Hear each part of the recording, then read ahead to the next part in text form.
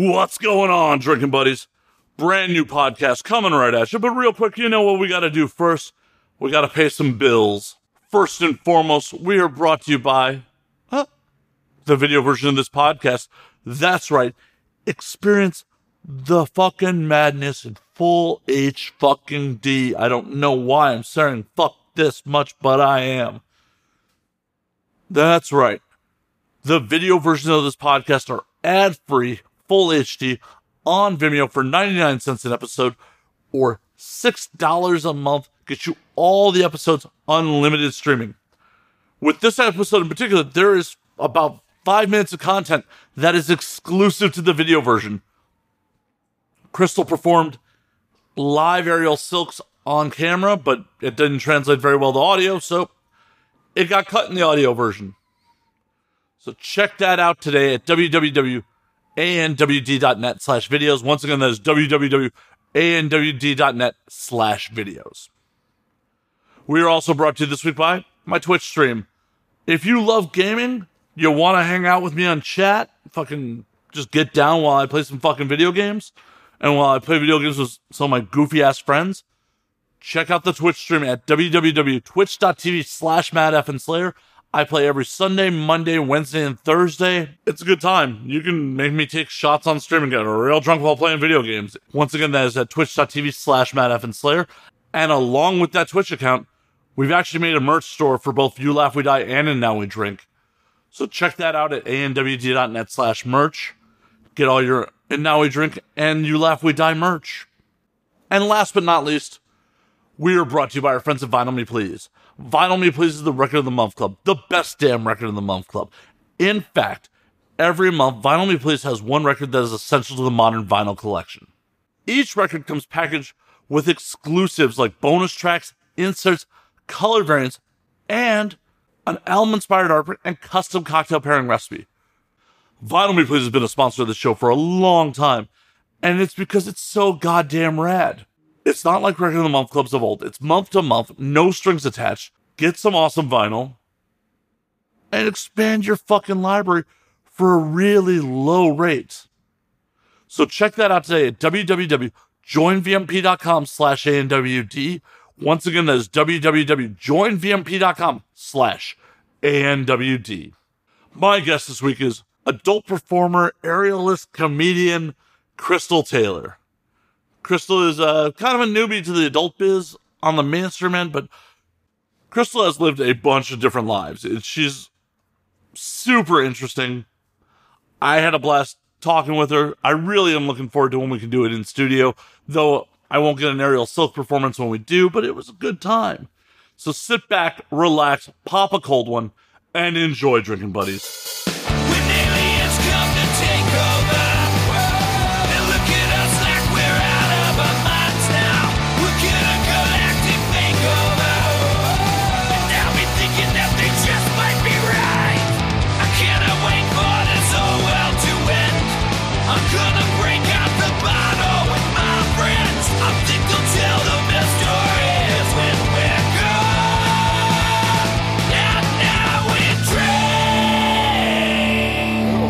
Good morning, afternoon, or whatever, everybody.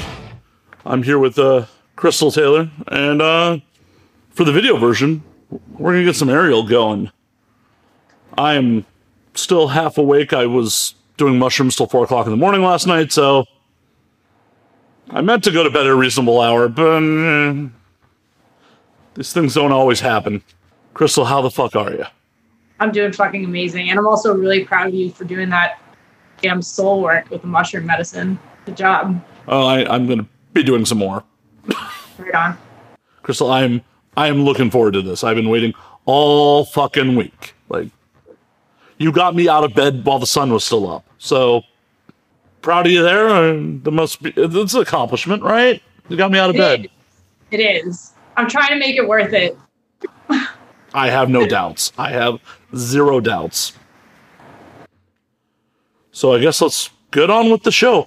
Oh my God, I just realized I am waking up to a beautiful woman giving me essentially a private dance. Like, True. What is my life? So I'm super happy to have you on the show. We've been playing internet phone tag for like a couple weeks now trying to get this together. Thank you for being like so flexible in the planning. I appreciate it. Hey, it's all good. I don't leave my apartment much, so it's not like I have anywhere to really fucking go. Though she did try to drag me out, but it's like, do you want to do this at 10 a.m.? I'm just like, what? 10 a.m.? That's not a time anymore. That's pre-COVID times. Yeah. But as I lose my mouse trying to get my booze.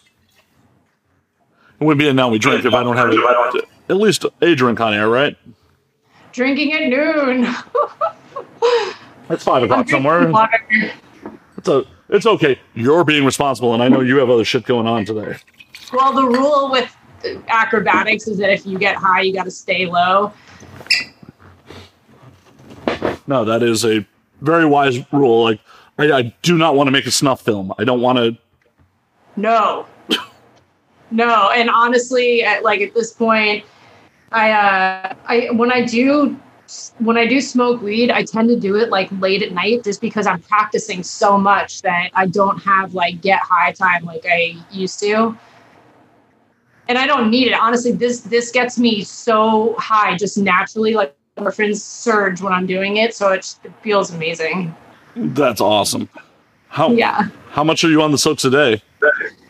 I'm up for a portion of every day, but I would say like serious training is probably 4 days a week. But I have a lot of other sports that I do. So I try to roller skate 7 to 10 miles a day. Like I always aim for 6 days a week, but sometimes it's maybe as little as 4, but generally around 5 or 6. And then I do like a contortion class of flexibility, just for like training my back and my splits and stuff like that, because the stronger you get with acrobatics, you're just like guys who lift a lot of weights in the gym, they're not very flexible. So the stronger you get, your muscles get tight. So you have to spend kind of twice the amount of time training the flexibility so that you have. So there's always a battle going on. Like some days I'm stronger, some days I'm more flexible, and I'm always kind of trying to strike that balance in between. And it's a lot of training. And I've been doing it for this level of training, like close to 15 years. Jeez. I've had some breaks in there, like times where for like maybe I train less, but the times that I've trained less, it's always because it was preceded by a period of time where I was training to the point of having no life outside of the training. And then sometimes I just kind of like spiritually, I need a break from it. So it's hard to keep that consistency for just year after year after year. And like, I am getting a little older, so my body can't take what it did when I was like 20, I know this is getting old shit sucks, but you're doing it a lot better than the rest of us. Like I'm really pleased with the way that I'm aging, but I'm also busting my ass to make it so it's not just like a genetic gift. It's like I try really. I was like, you don't have to try. I'm like, oh, but I do. I try really hard. So for the audience, believe it or not, Crystal and I are the same age. Look, differences, like, yeah, same age here. So I think some of it probably is a little genetic, but I know you're working, fucking killing yourself with that routine right there. Mm-hmm. I don't have that level of dedication. I don't. You do. You're doing it with this, though. You're doing it with, your podcast. Well, yeah, but this is work. Like that.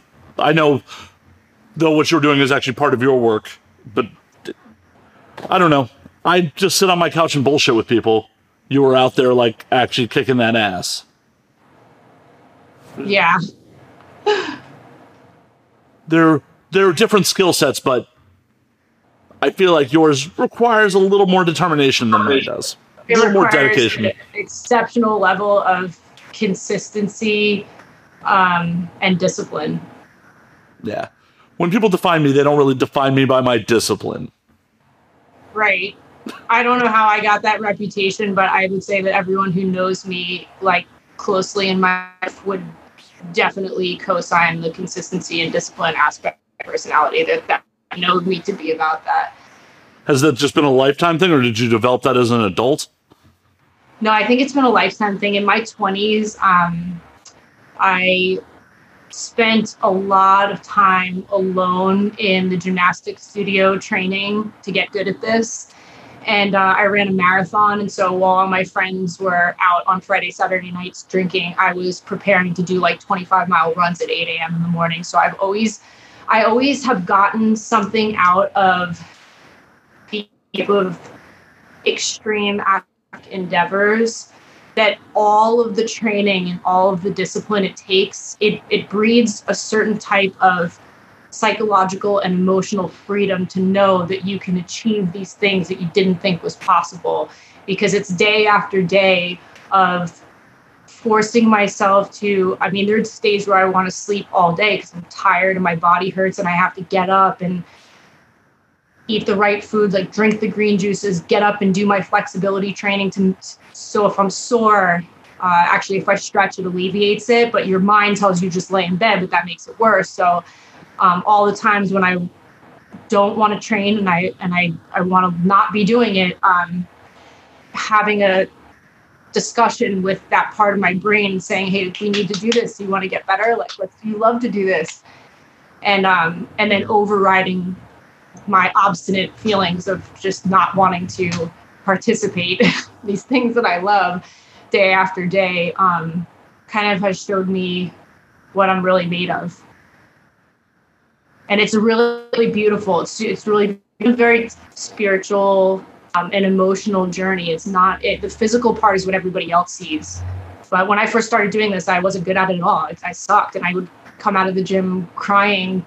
I was never going to get better at it, but every day you get a little bit more flexible. Every day you get a little stronger. You learn a new trick, and then all of a sudden you're like, oh my God, I'm doing it. It's so awesome.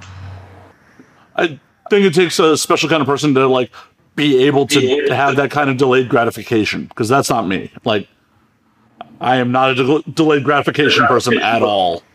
Like, when I'm working out, I'm like, no, I want to be in the gym, and like I want to come out like with visible weight loss or fucking, bulk up or some shit. I'm like, well, that doesn't happen overnight. So it's just like, well, I get discouraged, and then I don't stick with it because, that's an amazing mindset on your part that you can do that day in, day out.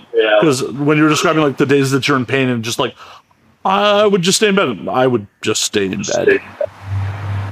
One of the things it's taught me is that I have agency over my psychological real estate, and that I actually, if I don't like the thoughts I'm having, can change them. I can think whatever I want here. No one else has control of that. So when I'm having thoughts come up that I don't like, I kind of switch the lens like you would if you were trying on different pairs of glasses until you found the one that lets you see the most clearly.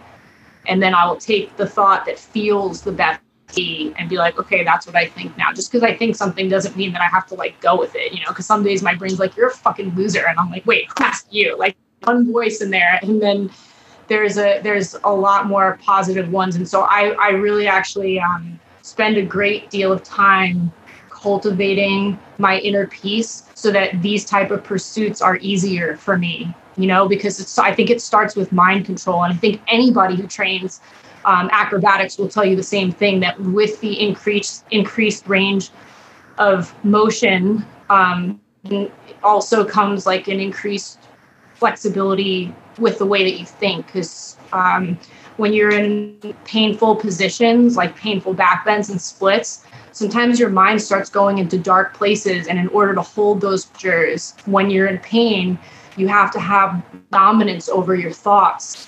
And then when you do that enough times, you keep practicing that, you start to get really good at it, and then make friends with the pain.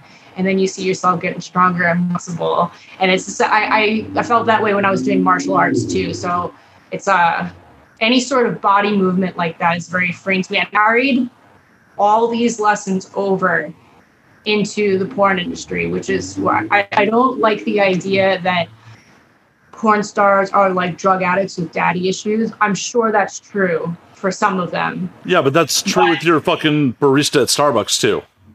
Totally. And I feel like I'm coming into the industry out of inspiration and not desperation. And I'm taking all of these very evolved ways of thinking that I've adopted over time, and I'm using them to allow myself to explore the parameters of my sexuality in what I perceive to be as a safe, where there is consent and full panel STD testing and other like-minded people in the industry. Because actually, so I've been in mainstream porn for 6 months now. And I've met one person that left the industry and wished they never started, and seems to have very negative feelings. All of the other people I know are just enjoying what they're doing. And I think that the stigma that surrounds adult work is so heavy that it's the primary aspect of this arena that is the most damaging to me, performer, because when I'm on set, I don't feel like I'm being exploited or taken advantage of or coerced. But it's the perception of the general public of that's difficult for me to navigate, because they have their pre-programmed judgments, and that's like labels that are getting slapped all over me. And I'm like, I'm at peace with this. I find it freeing. I love that I've given myself permission to publicly explore my sexuality without shame. And I'm happy to share that. And I love the opportunity to speak about how I really feel about what I'm doing in podcasts like this, because I want to break that perception that people have. Oh, 100%. I mean, that's one of the unfortunate parts about the industry is the people that consume it are the same people that will throw stones. Yeah, the same people that are pointing their dick at you behind the computer are the same ones that are pointing their finger at you. Yeah, it's the old saying, like, one hand pointing, one hand on the dick. It's just... Yeah, exactly. Hell, pornography is, through Pornhub, is consumed more in red states than it is blue. The Bible Belt are the main consumers. Yeah. But those are the first people that would try to take away your rights, try to outlaw pornography. At the same time, it's just like, but you're the main consumer of this. Why would you shoot yourself in the foot? But at the end of the day, even if they completely outlawed porn, it wouldn't go away. It was an outlaw industry to start with. It would go back that way. It's much like abortion, where if Roe v. Wade gets overturned, abortions aren't going away. Safe abortions are going away. That's right. So porn would do the exact same thing. Porn would go back underground. You'd have less reputable studios, maybe not keeping up with the talent testing panels. And you might see criminal organizations get more involved with things. And it'd be bad for everybody involved. Except criminals, of course. So exactly. I don't understand why anyone would be like, "Oh yeah, we should outlaw porn, or we should make it more restrictive." Like, no. There's a small amount of agents in the porn industry that are actually licensed and bonded agencies who are reputable. I'm signed by ATMLA, and I have, like, Marcus, incredible at what he does, and I feel like if it was to be fully illegal, that we would see a tremendous rise in these very agencies that are out to exploit the unknowing and the naive. And I feel very fortunate that, coming into the realm of mainstream porn, that I kind of feel like I came in to some extent at the top because of the people that I work with. And I've been privileged enough to shoot with people who've been in the industry for like 15, 20 years. I just shot with Manuel Ferreira for Jordan this past week. How was that, by the way? It absolutely incredible. Like, it was incredible. He is very humble and very personable. Manuel is, and he has a very high level of sexual intelligence, which most people don't know what that is. So I like to be submissive in bed, but that doesn't mean that I want my partner to only be dominant. The dom has to prioritize my pleasure. And once I know that that's their goal, then I can fully submit and we can do all the fun things like the choking and the slapping and all that type of shit. So my consent discussion with Manuel was pretty simple. I was like, I'm a full-blown adult. If you start doing too much, I'm going to scratch you on the side that's opposite the camera. But we never even got anywhere near there. And it was, like, it wasn't like a crazy anal gaping scene, but it was intense enough to where he never even came close to the line of me feeling like he was going too far. And then we had a nice cuddle session after the cameras were turned off. The cameraman left and I got to just kind of hang out with him and talk. And sometimes when you shoot a scene, the male talent does not have sexual intelligence and they don't know how to actually connect with you as a human being. They only know how to put their dick in the hole. And that's not what makes a good scene to me, because a partner who can almost read what your next move is going to be before you make it, and can, there's a lot that can be said through eye contact and body language. And when somebody can't read your body and they can't read what's going on in your eyes, I think that's where the passion and the connection gets lost in a scene. And there's a reason why Manuel is number one in these. He really understands that. So I felt like I really was met in my sexuality where I wanted to be by a like-minded partner. So I appreciated, he chose me for that scene, which I deeply appreciated, especially because I'm fairly new. And I thought it was a great opportunity and I'm grateful. That's fucking awesome. Yeah. And I know, like, for you, I've heard in other interviews that, you want to stay single forever. So this is, a lot of your real sexual outlet too. Do I want to stay single forever? For the foreseeable future, yes. But the thing is that level of intimacy that you have when you're like really in love with somebody, you can have that with multiple partners if they're intelligent enough to go there without ownership of you. And I felt like he was able to do that in that scene. There was definitely a real intimacy happening. But just because I have, like a soulful and psychologically connected moment with another human being, I don't need to own them and slap a label on it. I think for me at this point, I don't know that I want to use words like polyamorous or any of that. I just think I really need to have a lot of alone time and a lot of complete agency over my affairs, because this training for aerial and all the things that I do takes a lot of time. So to entertain a boyfriend means I have to take time out of my schedule for other things. And I am so in love with what I'm doing that I don't know that at this stage of the game, anything could trump how awesome I'm feeling. Like I feel incredible. I'm just fucking so happy. I just don't want to fuck it up. Getting into a fucked up relationship. They all start out nice in the beginning. Well, yeah. I mean, you don't stick around if they start off fucked up. Right. And I'm just kind of like not into really like gambling with my career. I see a lot of people have come into porn and have either a relationship with a civilian, which can or a relationship with another porn star, and that can go really weird too. And I feel like I'm enjoying navigating industry as a sole entity, and I want to keep it that way because I feel like I can trust my own judgment. But when I have to deal with somebody else's psychology that I'm intimately connected to, it can cloud my thoughts because not all my thoughts are my own. Part of my thoughts are now this person's opinion. And so in an attempt to I feel as a whole person right now, and I don't want to fragment that by taking chances on something that I don't need right now. If I get to the point where I want a relationship, I'll always be honest with myself about that, and I'll pursue it and get it just like I do everything else. But that's not today, my friend. Today, I just want everyone on the internet to be able to identify my asshole in a lineup. Different strokes for different folks. Speaking of your asshole, when Crystal and I first set this up, like she's like, I'll show you my butthole. I'm just like, whoa, that's not necessary. I now see that it's just your master plan. You just want everyone to see your butthole. I'm not special here. It's funny just to offer it up because it's like, I like shock value. I've always thought shock value is like really funny.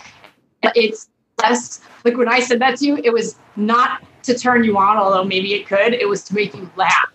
Because I like to make people laugh. And if I have to use my asshole to do that, so be it. It's worth it. I want to bring... The people are miserable right now. The world needs more joy. I agree. 100%. Even if you're routinely a fairly happy person or well-adjusted person, this is unprecedented times. Yes. As cliche as that shit is.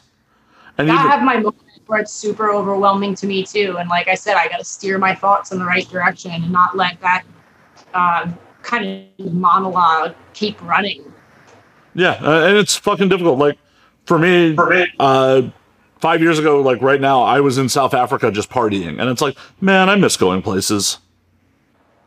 And it just like have to be like, tell myself, like, it'll be back. It'll be fucking back. This isn't forever. No, it's not. It's temporary. It might be a long temporary, but it's not forever. Yeah. And who knows? Maybe the Earth will spin off its axis and explode tomorrow, and it won't matter. Or, LA will fall into the fucking ocean. Fall. Who knows? This has absolutely illustrated that 5-year plans were bullshit. I mean, I felt they were bullshit beforehand, but 5-year plans are absolute bullshit. Your guideline. I have some things that I'd like to accomplish in the next 5 years, and like even let's go there. I like that discussion. Can we go there? Of course. So I'm not concerned with becoming rich or famous off porn, but I really would like to create longevity and like a consistent follow. It doesn't have to be the biggest one, but I just want like, it's almost like the porn is like a business card to some extent, or it's like some flashy commercial for the product that is my personality. And so when people see my porn, they're like, she's hot. And then they start looking into me more and like, oh shit, she's like an acrobat and she does stand-up comedy and I do all this different shit. I just got cast for a lead role in a horror movie that's being filmed in New York in 2020, early 2021. Nice. So I'm doing some mainstream acting too. And it's like, I just feel like I have this big personality and I was thinking for, and the porn is one small aspect of it. And so I'm looking for my supporters to find me through whatever avenue that they're going to, and just kind of co-sign all my fucking radical bullshit. And I feel like that's completely possible, and it doesn't have to be. It's really. I mean, I'm cute, but there's a lot of hot bitches out there. I mean, I live in LA, so it's like there's beautiful women everywhere. So it's like I don't base my self-worth off my appearance. I'm grateful for my appearance, but I'm like kind of, like I said, using it in a way where people can find my other talents. So the 5-year goal is kind of based around that. Do all the things, the podcasts, all the movies, all the porn, all the stand-ups, all the aerial performances I can, and just get it out there. It's like I'm just throwing shit at the wall and seeing what sticks, and my audience is going to dictate more of. And so I'm listening. I respond to all the messages and I read all the comments and I check all the numbers on the platforms to see like how people are finding me and what is it that they like about me, so I can do more of it. So I'm tuning into the audience with that kind of end goal. But at the same time, I do have to say I'm not fixated on the end goal of the 5-year plan. I'm actually completely present in the day-to-day journey. Like what we're doing right now, I live for this shit. I love it. And so I don't care if only 3 people watch this podcast. It's fine with me. For your sake, I hope a lot too. Definitely more than 3 people. I can promise you that. Yeah, but it's like I just enjoy in the moment what I'm doing, because I feel like, hey man, a lot of people are sitting in their houses feeling dejected and sad. And so I kind of found my happiness inside my heart, but also in my pussy. And now I'll just put it all out there on the internet for everybody to like, I really do want to kind of like spread happiness legs simultaneously. I'm doing it. It's possible. It's great. I see that. I mean, for someone who's 6 months in, you're like, I'm doing all the fucking things. There are performers that have been in for years who have not had the level of drive you've had in 6 months. Like, well, I see in interviews, people, the other porn stars will be like, well, so who are you? And they'll be like, I'm a porn star. And I'm like, well, that's what you do. That's not who you are. And so for me, it's like, I'm an exhibitionist and an entertainer and a really kind, loving human being. But I also do some porn. Yeah. And that's unfortunately a problem with the industry in a lot of cases. People just build their whole identity around what they do for a living. And what sucks is, for the majority of performers, this is not a career you can do forever. Some people do it for a really long time. I mean, in my knowledge, Nina Hartley still performs. She has a very loyal following. And I hope she sees this interview. And Nina, I would love to work with you today.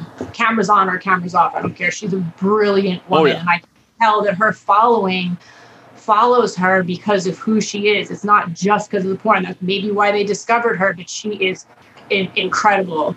And I was asked in another interview if I have like an idol in this industry, and I was like, no, I don't idolize people, but she's definitely somebody that I look up to for sure.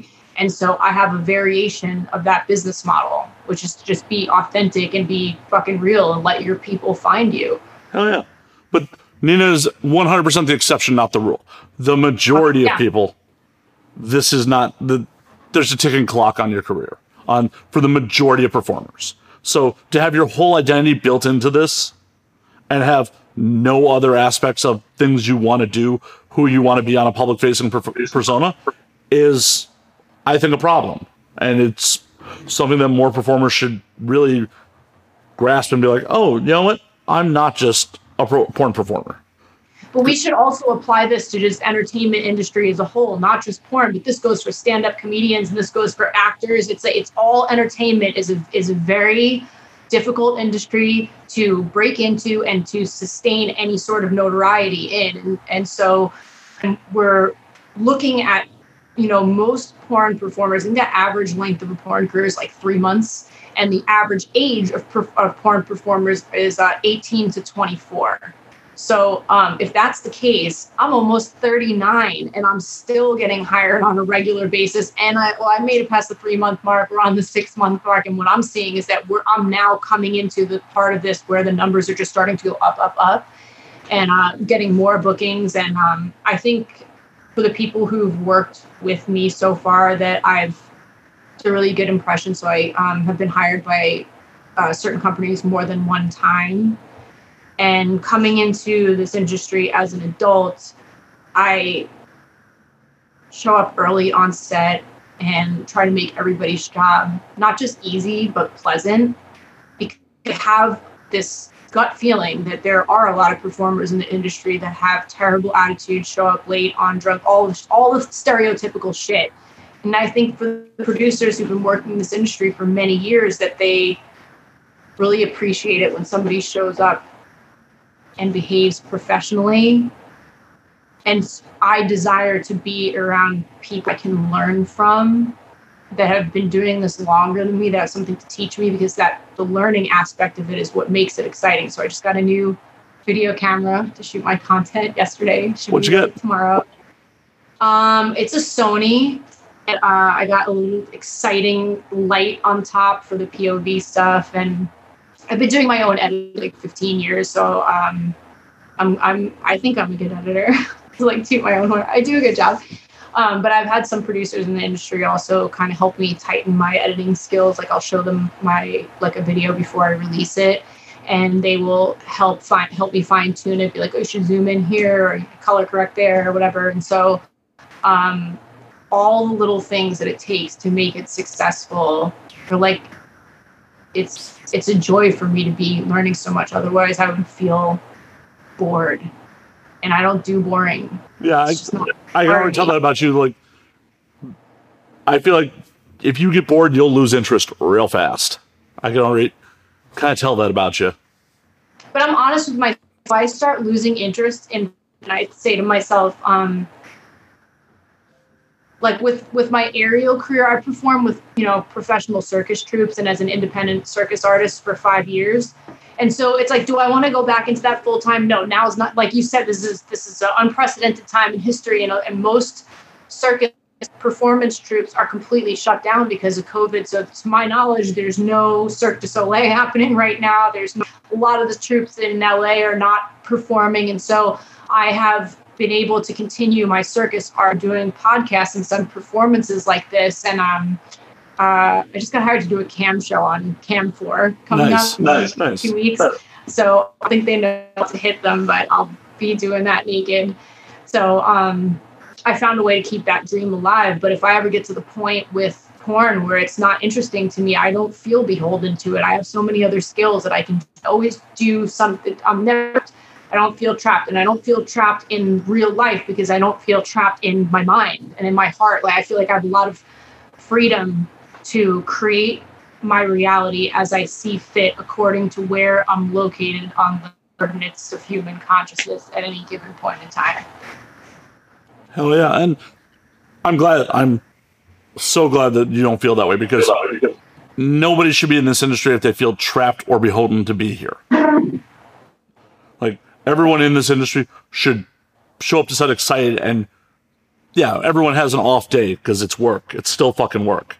But overall, everyone who should be involved in this should be excited to be here, should be thrilled that, like, I get to, hopefully make something unique and put a stamp on, exciting things for people's lives. Because it's amazing how you guys as performers sometimes do touch people too. I mean, yeah, there's a lot of negative shit that comes your way, but I've definitely seen some really positives too, where performers have really just, a dude or a fan has really connected with a performer and really done good things for them too.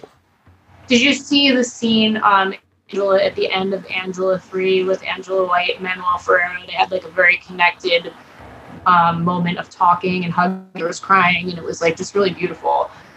So I feel like in an ideal world, all sex workers would love their job, but sex work throughout history has been a means for the desperate to survive, right? So I would say that maybe it's hard to take a statistic.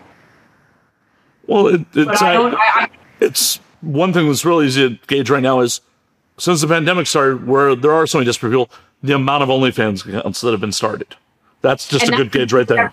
Yes, I agree. So many people are like, I'm going to start an OnlyFans. I'm like, I don't think people understand that in order to make good money off of OnlyFans, I mean, ideally, you just need 100 people to give you $50 a month, but people don't understand how much marketing that really takes, because you have to be constantly uploading content, and really your work, if you want to make that kind of money, say $5,000 a month, that's not that much in the world of OnlyFans. But if you look at how many accounts on OnlyFans, like only the very top fraction of a percent are really making money. And the rest of them there might be millions and millions of people of content creators on there, but most of those accounts don't get any attention and are not making shit. And so when every chick has an OnlyFans, it's like, okay, well, what's going to make people pay you month after month after month? Because your video of your fucking your boyfriend or masturbating, honey, is not enough. It's like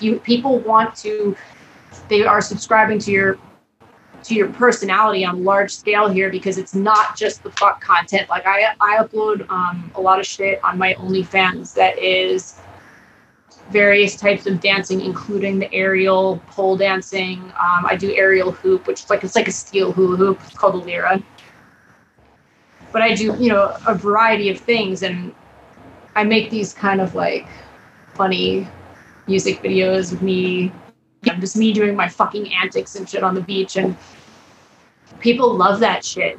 Yeah, it's not something for them to necessarily jerk off to, but it's like brings them something different, of like if you had a million accounts of girls masturbating, it's like you can go on Pornhub for that too. Yeah. And so if you want to, they want to see something that's unique, and maybe when they do jerk off to you, they're like, oh, I have a gauge of how Crystal's day was, and like now I'm making love to Crystal. I'm not just fucking her. Yeah, I think that for anyone who's watching this, who's like thinking of being an OnlyFans, like I recently just kind of put two and two together in a way that I never had before, and realized that OnlyFans is essentially just like your Facebook feed, but with the option to have explicit content. So if you're not talking to your audience the way that you would talk to your Facebook friends, and you're not posting up every day, here, this is what I'm doing. Hey guys, what's going on? Oh, but by the way, you can watch me get, face fucked upside down by some BBCs, whatever the fuck. That's really how it has. It's a social media feed. And I don't think people, they think you can just throw up a video once a week and that's going to be good enough. And it's actually not. They want your reality TV channel in a way. Well, and that's what OnlyFans originally started off as a platform to basically be a paid Twitter, Right. And people are just like, oh no, it's just another platform for porn. It's not. There's a reason people can DM you on it. There's a reason people can contact you, but people are not taking full advantage, as you said. They're just like, oh no, I'll just put up this, hot pic and, me playing with myself and I'll be rich. Like, it's the same thing of people being like, I'm going to be a YouTuber and make a lot of money. Like, no, it doesn't just happen. Oh God, the YouTube has really changed its paradigm so much over the years that even the top fraction of a percent on YouTube is not anywhere near like what they were in the past. I mean, they've controlled it to the point where it's like it's an advertisement for other platforms at this. It is, and I'm always afraid that platforms like OnlyFans are going to go that way eventually, where they just changed it recently where like the payouts changed or how much money you guys could charge for, pay-per-views and shit like that. There's nothing stopping them from changing that again. Right. Because every time Bella Thorne or some similar person pulls a stunt on there, it's like they have to refine their business plan. Which is why I think that in some regard, if you have a problem with the payout being twice, once a month instead of twice a monmonth, I thought it was weekly before. I honestly, I don't know because I don't give a shit. It's not my main source of income.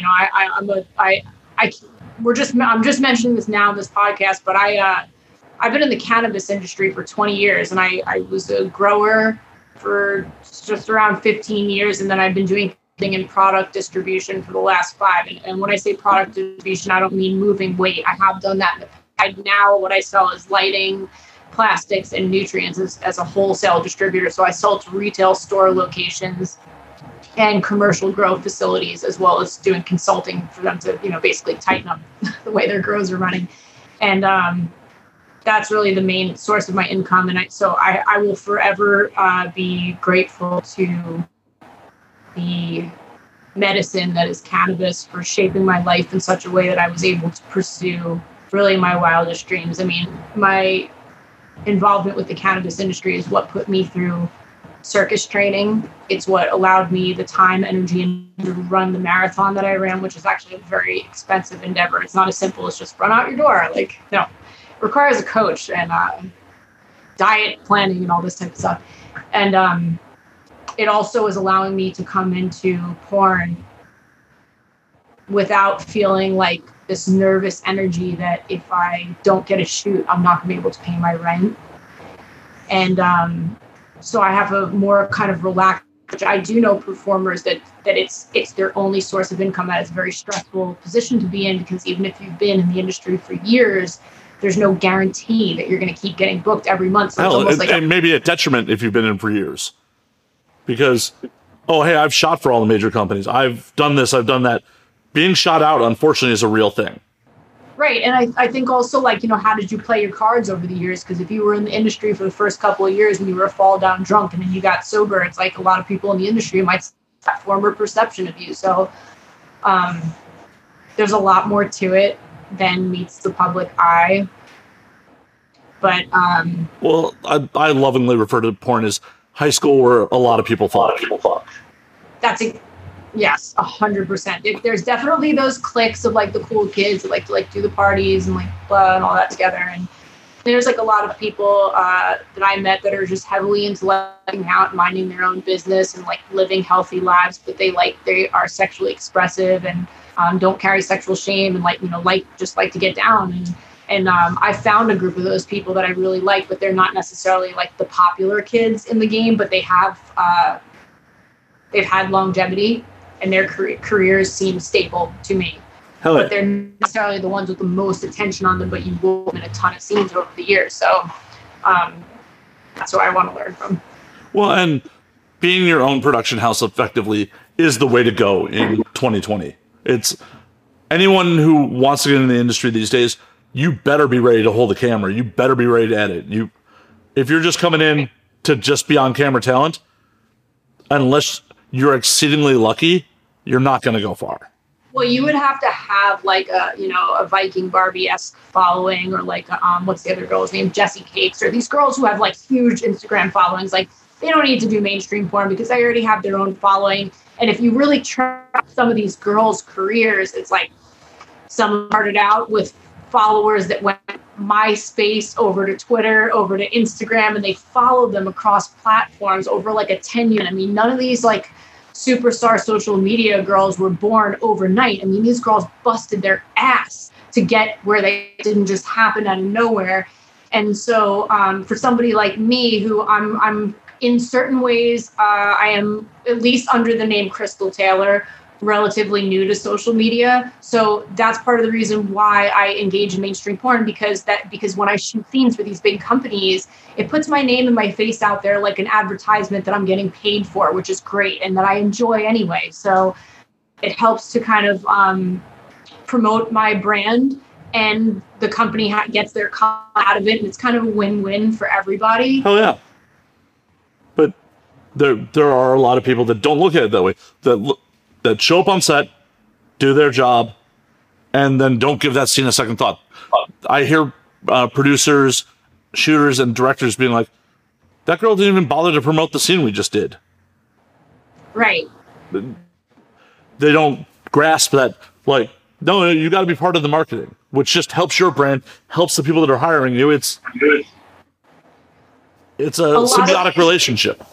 Right. And a lot of these production companies give you like affiliate marketing, like dividends for, you share the link, and everyone who comes to it from, let's say, your Twitter website, then you get a portion of the income off that scene. But you have to create those affiliate marketing accounts on whatever platform they're using, that they're getting their payment processing on. I think a lot of these girls are so young that they just maybe don't even read the fine print in the email and know that they're supposed to be doing that, don't have any guidance, don't have any motivation. Maybe they come home from the shoot and whatever they did on set, they weren't actually spiritually and psychologically okay with. And so then they got to go home and use some drugs so they can deal with the emotions that are coming up. And so there's so much to it. It's like when you're monetizing your sexuality, it has profound rewards, but it also has profound impact. So it takes a lot of self-care to navigate the territory of your own consciousness in a healthy way to make it long-term sustainable. Otherwise, it, just like any other portion of the entertainment industry, it will chew you up and spit you out because you really just couldn't hang. You didn't know yourself well enough. Oh yeah. And this industry, sadly, it's getting better about it, doesn't care. If it chews you up and spits you out, it's like someone else new will replace you. Well, the world, in a lot of ways, it's like everyone is, I think to some extent at this point in history, the world is engaged in survival consciousness, not thrival consciousness. Most people are just trying to survive. They're not even at the point where they can think about thriving, just trying to get by. So they actually don't have the capacity to give a shit about what anyone else is doing. They just are trying to get the fucking day, right? So our job as individuals is to prioritize and take care of ourselves. And that's where the thriving aspect of it can actually sink roots down. Because if you're not taking care of yourself enough, then you'll never even get the opportunity to thrive. Definitely. I'm trying to lay like a very fertile soil for want my career to go. And I'm coming into it so late in the game. Like I'm going to be 39 soon. So I may look much younger than I actually am, but the reality is there is a clock ticking. And so I'm like, all right, here's the deal. I'm just going to just put it all out there. And hopefully everyone will love me enough to where this just goes swimmingly. And if it doesn't, I will just be like, hey, I gave it my best shot. And it's not going to dismantle me if it doesn't go I would like it to go. Well, at least you can say on your deathbed, you're like, I tried. I fucking tried. and I'm awesome as fuck. And it's like, if the numbers don't, like, basically there's some people who are famous who are shitty people and they're not really that cool, but the marketing was just right and it hit at just the right time and they got their shit off. They impressed the right person. The right person thought they were cool and were like, okay. Yeah, and then there's other people who are fucking amazing at what they do, and then most people will never even know their name. And I think when you love who you are and you love what you're doing, you get the reward regardless of how the outside world perceives it. And so I feel like I've already won. I've already won. I get to be me. I'm doing flips on my fucking ceiling while everybody else, I don't know, eating grilled cheese on their couch. Who the fuck knows? Hey, whoa. Do not knock grilled cheese on your couch. That's pretty rad. Eat grilled cheese, but I don't have grilled cheese. I have a fucking couch. There's no couch in my room. All right. People, figure out a way to send Crystal a grilled cheese and a couch. Just do it. Please. Oh my God. I would love that so much. Okay, while we're on grilled cheese, how do you take your grilled cheese? Oh my God, this is going to be really annoying. I very rarely eat cheese or bread. I can't even remember the last time that I had a grilled cheese. It has to be fucking years and years ago. But if you made me one right now and then somebody carried it in a couch, bet I would eat it, because I don't normally, I have like a lot of discipline as to what I eat, but in the right circumstance, there's no such thing as good foods and bad foods, just the consistency of taking care of yourself. But I would eat a grilled cheese now. For sure. Well, if you gave. Okay. I can probably get you the grilled cheese. I can't get you the couch. I'll just lay on the floor. Okay. Done. No, look, I got the big mat on the floor. That's actually it's memory foam. Yeah, but do you want crumbs on that? I mean, it's like that vinyl. It should be easy to clean. All right. As we're getting into the logistics of you eating a grilled cheese sandwich. So for me, it's got to be sourdough and a sharp cheddar and possibly sharp cheddar and pepper jack. Can I come to your house? Sure. That sounds so great. Oh, it's pretty fucking good. Use like a good salted butter on the pan. Like ghee. I love ghee. It's so good. I've been using the fucking Irish one. It comes in like a Kerrygold. Yeah, Kerrygold. That's an inside joke between myself and one of my best friends. She keeps talking this Irish voice and like wants to be the spokesperson for Kerrygold, but I think at this point they might have blocked her on Instagram because they think she's crazy, but she's not. She's hilarious. She's got passion for their product. Why block her? I want her to do the commercials. But I also want to back up a little bit because you're talking about your time in the cannabis industry. I got a question for you. What do you feel about national prohibition ending on cannabis? Oh, I have very mixed feelings about this. I might make some enemies with what I'm about to say. It's all right. I started out in the cannabis industry in Humboldt County in the very the beginning of like right out of high school. And every person I knew was a black market grower. And that was the time in history where you could get rich off what you're growing in your backyard, like easy 6 figures off of just growing in your fucking garage, just like a couple, like the price of the pound was so high. So then as, recreational and medical came in, it dropped the price of the pound. And I saw these huge corporations I currently consult for come in and basically take over. And I always knew that was going to be the case. But as an old school dreadlocked hippie that I still am on the inside, I had dreads for 10 years. It's hilarious. I'll show you. I got to see a picture of that. I want to see it. My dreads were really beautiful. They were natural. They were like... Well, you got that thick Sicilian hair. I get it. I mean... It's the way they started. I didn't go to the salon to get the dreads. What happened was I had a super powerful acid trip. And I neglected to brush my hair for, I think, 3 or 4 days. And boom, my whole head was locked. And I just didn't fight it. I was like, all right, man, this is what it is. My hair was dreaded in high school. Like, similar story. I just So in high school, I had hair down the middle of my back. Yeah. And, can't see it these days, but real thick curls when it's long. Oh, it's crazy to have thick curly hair just locks up like overnight. It's like it can happen instantly. Let me see if I can find a picture for you, but back to the Prohibition talk. Right. So I still have this part of me that I just remember those glory days in the cannabis industry when it's like all my friends had new trucks and we all had like money to go on vacation and nobody ever was worried about paying rent and like everybody was just killing it, to where now it's like a lot of people that I knew who've grown for 20, 30 years, like lost their family farms. And like, it actually really like the black market right now is definitely having, it's having a moment where it's pretty fucking dope again. Not enough to drag me back into growing, but tired of getting my fucking hands dirty. I outgrew that phase of the game. But I think I always look back at those country days in the industry and I just think to myself sometimes like, man, I wish I could get in a time capsule and go back because it really was so much, more glorious than I think I could even describe with words. I do want to work on writing a book about my experience back then because a lot of stories that I could just seem like unbelievable, but it was real. And any of my friends that lived that time period with me could easily validate that I'm telling the truth. And so I see the industry still shifting towards where it was inevitably always supposed to go. And there's a part of my consciousness that fully accepts it. And then there's another part of my consciousness that's like, man, this is a damn shame.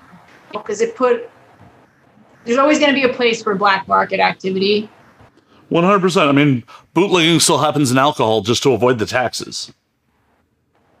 And like, I mean, basically it's like this, like a lot of these big companies that took over, it's like, yeah, they'll produce their Budweiser and their whatever, fucking other shit, Pabst Blue Ribbon. But there's always going to be people like the microbrew. And that's where like some of these black market growers, the shit they're turning out is so fucking incredible that there is no competition for it. So that part's always going to thrive. But the stake is much higher because you have to have access to really coveted and be able to procure them with really great levels of skill to command the same type of price that maybe back in the day some like A's to double A's could have commanded the same price, you know? And I knew when to tap out of being a grower because I've always had a tremendous respect for cannabis as a medicine. And I believe that it does have a spirit, and that spirit graced my life with so much abundance in a multitude of ways that when I felt like my heart wasn't in it anymore and I wanted to explore things like how big I could stretch my asshole, I decided to just like, I'm teasing, but I just knew when to tap out of it because my heart wasn't in it. In the beginning, when I first started growing, I thought it was this amazing, like, you know, I would say the first decade, I'd say the last 5 years of growing, I didn't want to admit to myself and enjoying it in the same way. And it's because I felt the industry shifting and I was getting intimidated that I couldn't keep up. And the reality was that I didn't want to keep up anymore. And that was hard to admit to myself too, you know? Because when you got drugged to your ass and you're like, I'm this badass grower chick, you don't want to let that identity go because it to some extent is, I almost got fooled that the costume I was wearing and the job I was doing was who I was. And it took me stepping away from growing weed and cutting my dreadlocks off to realize that identity I had created was only one small aspect of these rich plays with fantasy that I have, and I can recreate myself to be any version. And I was like, okay, well, next I went away with the circus. And so I did that. And I'm grateful for the time I had doing that. And I'm also very grateful that I was smart enough to stop when I wasn't really feeling it anymore. And it was that was one of the hardest things I've ever had to do in my life I remember the day that I had hired a big crew of people and we started dismantling my last grow, taking it down, like I had rolling benches, you know, and I'd taken all the shit out of the room and taking apart my air filtration system and selling off all the excess nutrients that I had and stuff, amendments, stuff. And it was rough. And I was like, I remember thinking, like, am I making a fucking huge mistake? Like, I don't know if this is really a bad move or not. And I continued to question that for even a few years after I stopped. And then safely can say today that it was absolutely the right choice. There was no mistake. I knew it. And it was just hard to admit because it was such a beautiful period of my life. I was like so sad to kind of close that door, but I had such curiosity about, well, what other kind of magical shit can I make happen? 100%. And especially as you were saying, you identified with being a grower so much, it's hard to change things up like that. It totally makes sense. And I get a lot of abuse from people in the, not my friends, but like random, you know, you get these people on the internet that they're just really obsessed with smoking pot all fucking day long. And they're like, why aren't you a grower anymore? I'm like, motherfucker, you have no idea. You have no idea the type of gangsters that I was involved in. Get the fuck out of here. Keep some keyboard warriors telling me I should still be growing weed. I'm like, I don't want to do it anymore. It's a very isolating lifestyle being a grower. Even if you're working on like commercial grows, it's like it takes over your life. That's what you're doing all the time. And I think I'm an entertainer. And so being a farmer wasn't really fulfilling what's going on in my soul. Well, and on top of it, it's a potentially dangerous gig. Even in the day, here and now where grows are legal, even like a completely legal grow can be potentially dangerous. People still try to knock over growers for product or money. There's still plenty of stories of that shit. Everything I do is dangerous. I mean, look, the fuck, I was just on the ceiling. That's dangerous too. I have to drive my car for a couple hours. That's dangerous. So it's like, I just think, thank God that I have the freedom and the ability to pursue the things that I love for that reason alone. Like that's just like being trapped into a certain job because you don't have any other options is a terrible place to be. And so I'm still very grateful. I'm so grateful to the spirit of cannabis that provided me with such an awesome life. I was able to transition out, that I'm doing what I am doing now. And it's just a big stamp of gratitude over the whole thing. Thank God I got to be like that for years. It was awesome. So I spent my 20s yeah, there's far worse ways. I spent my 20s, doing a corporate job I fucking hated. So. And that's torture. Yeah.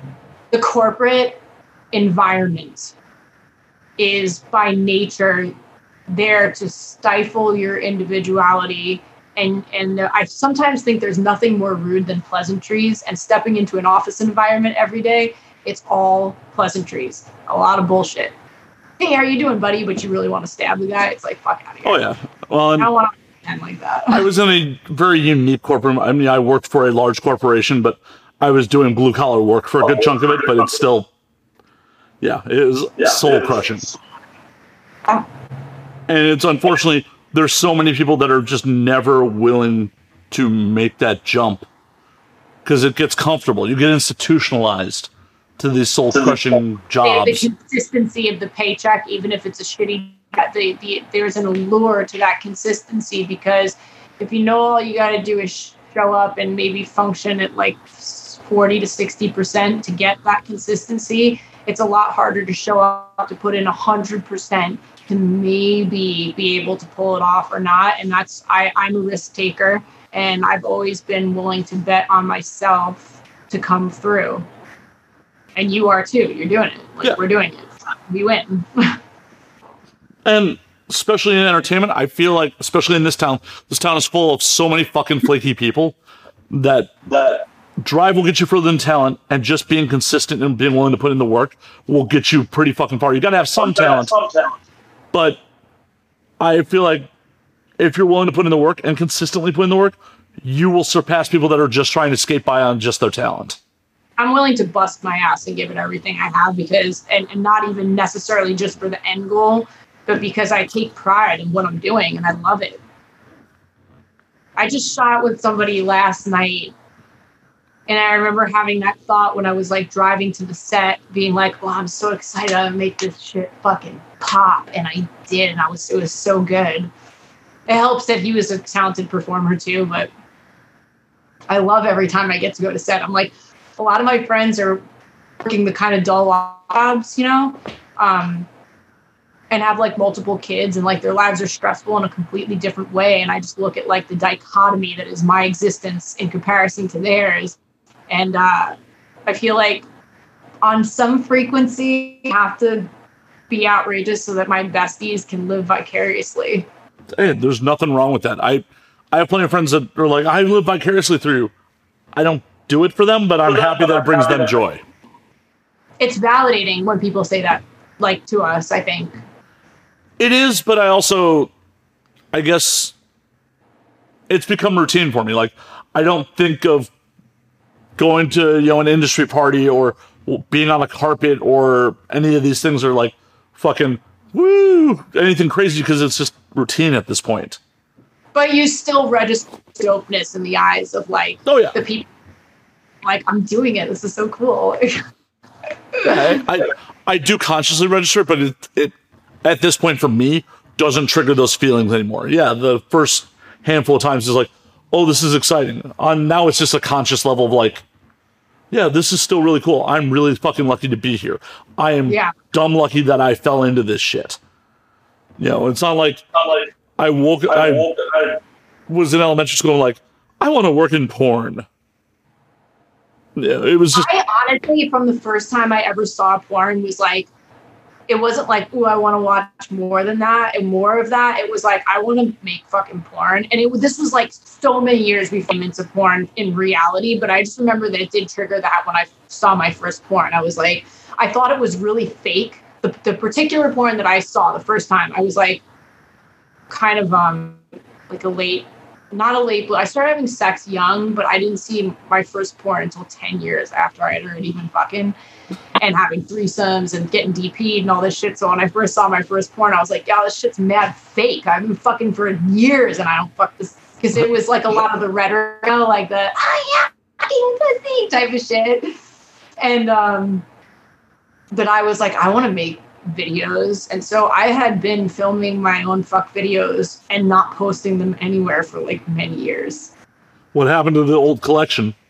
Well, I can't post that shit because I need to have consent forms from those people. So I would never release that shit. It's just sitting on hard drives, or I think a lot of them probably got lost as I transferred cell phones. It was always a thing that I was doing. I just thought it was. Just go back and get some 2257 paperwork. Like, I know we haven't talked in like a decade. Can you sign this real quick? Oh my God, I wouldn't want to release that content. It's not up to. I have a certain standard of what I want my shit to look like. Oh, but I'm sure some of your fan base would eat that shit up. Like, probably. And I sometimes go through my content and just things that I feel like, if I don't really think it's awesome, I don't want to put it out there. And it's not that other people want to. I have just got somebody yesterday asking for that old stuff too, and I'm like, sorry, it's like not. A lot of it's just not even for sale, and some of it's really good. I'm sad I can't release it. So you should track down those people, get that paperwork, do it. No, they're like not. Some of the people in the videos are too well known to want to release that. They have identifying tattoos and are more public figures that wouldn't want that shit released. Well, get some blurring, just mosaic over the tattoos. Do some After Effects and like just have it. The mask cover the tattoos. It'll be fine. It's not that hard. Floating pizza emoji or something. Yeah, just do it like old school fucking, the CERN show and just blur. You can make it happen. You can be like, I've been like this forever. Like, this is not an act. There's also, no, it's definitely not an act. The other part of it is that some of the content that I filmed in the past is also would be like considered hardcore kink. And I'm not actually trying to just because I've done that shit doesn't mean that that's what I want to put out into mainstream porn, because I don't necessarily want to be classified as that type of performer. So like, for example, if I was going to be, I'm doing triple anal in my first couple of months in porn, and now we're going to shove a pineapple up my ass, then that's what the audience expects me to be extreme every time. And at this point in life, stunts are not as attractive to me as connection. You can stuff 10 dicks in your ass and it's not going to have the same impact on your audience as maybe some like really good energy with another performer. So it's not always about doing the most outrageous shit. I've done a lot of really fucking outrageous content. It's just, and I've already kind of felt that out. Okay, I'm capable of doing that. Is it something I want to do every time? Is it the type of performer I want to be? Stage of the game. Well, maybe maybe we'll gear up to that, and I'll start getting crazier and crazier, and just be like, hey, by the way, this exists in me too. Right now, working with people in the industry a lot longer than me, like in this last couple of months,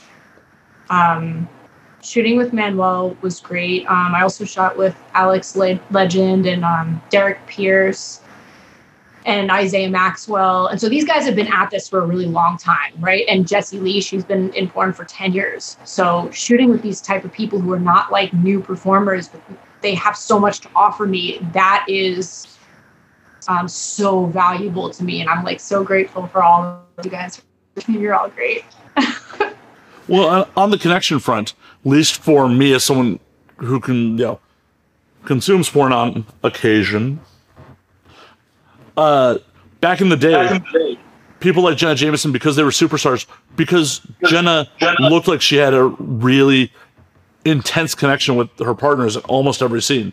Even if I'm sure it wasn't real all the time, but every time she was on camera, it looked like this intense connection that she was having the time of her life every fucking scene. Right. And to some extent, I feel like I am. And when, there's certain elements of porn are a performance. It's entertainment. It's not sex education, and it's not supposed to mimic real life sex, or who the fuck would want to watch it? Most people are having some boring sex, right? Well, on top of it, being a missionary can feel fucking great, or plenty of positions feel great. They aren't necessarily aesthetically pleasing. A missionary is my favorite, and no, it's not. That's like the easiest way for me to come, and it's not that exciting looking. But I think that the thing is that for me, like, I'm so exhilarated to be just doing porn in general, that if I look like I'm having the time of my life on camera, it's not always because I'm super attracted to the partner I'm with, but I'm so fucking excited that I'm almost 39 and that I'm in mainstream. I feel so thrilled by it. That's the energy people are picking up on. So it doesn't need to be where it's like, oh, this is the hottest guy with the biggest dick. Like, that shit doesn't even matter. It's, I think that this is what is at the root of it for me. Like, I'm really bad at like staying on shallow topics. It's always got to go to like the deepest thing with me, and that's just how I am. So when I was born, I was actually born with cancer, and it is a fucking miracle that I survived that tumor, because I was only 6 pounds and the tumor was like the size of a softball. Oof. And the surgery to remove it was really extreme. I wound up losing my adrenal on my left side, so I only have one adrenal gland. So this is like part of the reason why I think I'm like obsessed with taking care of myself the way I do. But to know that like I'm really lucky to be alive and that this is the life I'm living, it's like that's what's coming through in my scenes. Like I am hysterical to be fucking in the best way possible. I'm like, yeah, it's on camera, and I don't feel bad about it at all. I feel awesome about it. So that's the energy that makes it like look like I'm having the time of my life, because I am. I feel lucky to be alive. Hell yeah. Straight up. So I'm curious, do you think this is it? Do you think we only get this life? Do you think there's an afterlife? I don't know the answer to that. And I mean, I'm a Pisces. Well, it's just your opinion. Obviously you don't know the answer. I mean, I've done a lot of psychedelics.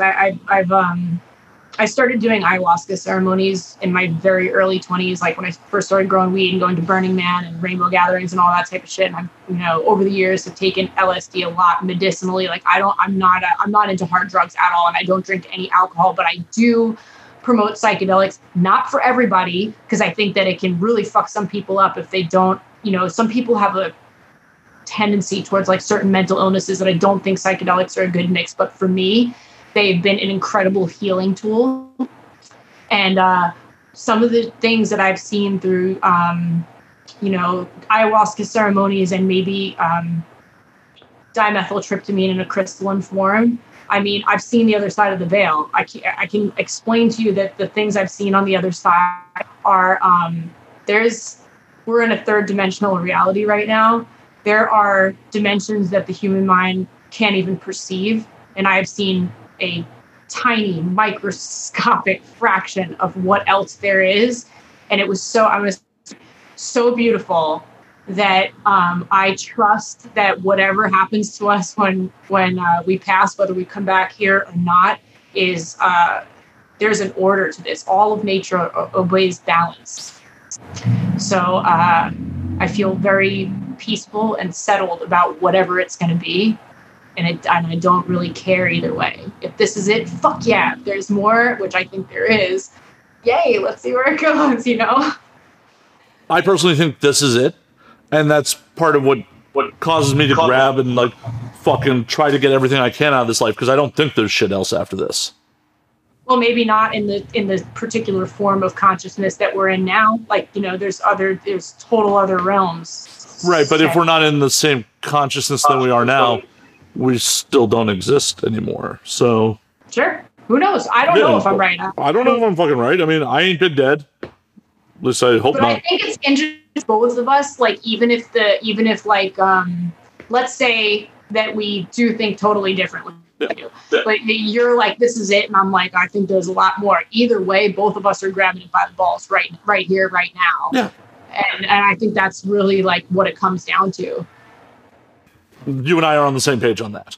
I don't understand, and I kind of kick myself for taking as long as I did to get off my ass, because I was institutionalized. I was comfortable. Yeah. In my discomfort for a long time. I grew up in the Midwest where, like, though Chicago's a major city, you're still, like, kind of instilled to, like, get a good job, you know, marry off, pump out 2.5 kids. And it's difficult for anyone to step out of taught lessons like that. If that's what you're... I think those restrictive periods that are dumb necessary, because they give us perspective that once you break that mold and you swing to the other side, where it's like you're really like living in your creativity and your effervescence is just like, you know, it's bubbling up, and you feel amazing that you have perspective to be grateful for what we're doing now. You know, I think if I hadn't had some periods like that in my life where I felt, you know, controlled and institutionalized, that I there's no way that I would have the level of gratitude that I do now. And so that's what I meant by the balance thing, you know? It's like, that's not the fun part of balance, but it is necessary. And I wouldn't go back and change the course of how my life has unfolded, because all of it has amounted to bringing my consciousness to where it is now. And I like, you know, I feel generally super like Zen, peaceful, and I think that's more important than happiness. Happiness is a mood. Peace is like a state of being. Happiness is temporary. Yeah. Sometimes I'm sad and I still feel peaceful. I'm like, well, at least I'm still me. So it's good. Well, yeah, and that's the thing. Like, if you were never sad, you wouldn't appreciate the happy moments. You can't have good without having bad. Yeah. It's just how life is. So, like, happiness is something that you got to constantly pursue. You can't just be like, I'm happy and this is gonna last forever. It won't. It doesn't. You always have. I have just a different set of semantics surrounding it. For me, happiness is a thing that I constantly generate. So it's like, if I'm feeling, I have these moods where I'm like, oh my God, fucking 2020, this year is bullshit. I know what I need to do. I need to put on these socks and my roller skates and get my ass outside. And the second I start roller skating, it takes 2 to 3 minutes before my whole mood is completely shifted. Roller skating makes me happier, and doing aerial, but roller skating in the sun, I feel like, is an instant antidepressant for me. And it's something that it's not like I can't pursue it. I have to generate it. I got to put the skates on and go fucking do it. And so it's like I make it happen. You know what I mean?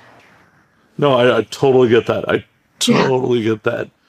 How long has roller skating been part of your life? When I was a kid, I fucking lived on my skates. I originally started off on quad skates, like pull on my roller skates right here. Let me show you them. I just put new wheels on them, but those need to be, the toe stops need to be probably replaced pretty soon. But I beat the shit out of this particular pair. But I started off on quad skates as a kid, and then I remember at some time during like elementary school, I got introduced to rollerblades, which are super cool because there's just different mechanics to it. So it's a whole different set of tricks that you can do, different balance. And I lived on those fucking rollerblades. I mean, I was like playing street hockey with the boys, and I was on my ice skates all winter long because I grew up in New York, on Long Island, and so most of my life I've pretty much just been obsessed with rollers. Nice. It's a thing to do, and it's like the only time you see somebody sat on their roller skates is when they're on the ground because they have fall. Other than that, it's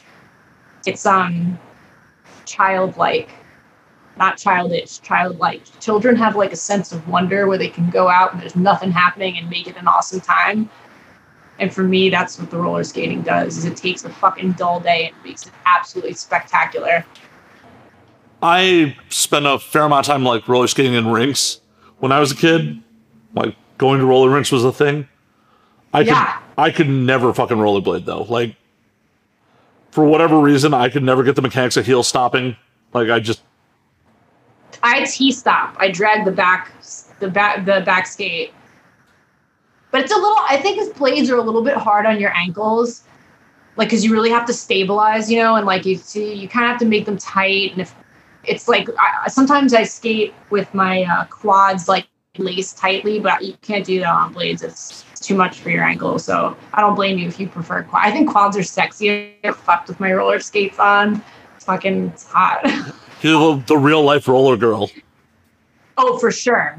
100%. When I saw that movie, I was like, oh my God, I am that bitch. And it's really interesting because a lot of people have told me over the course of my life that I look like Heather Graham. And I'm like, oh my God, I love her so much that it's like the best compliment ever. We just got to get you an outfit that you can pull off with like one string, apparently.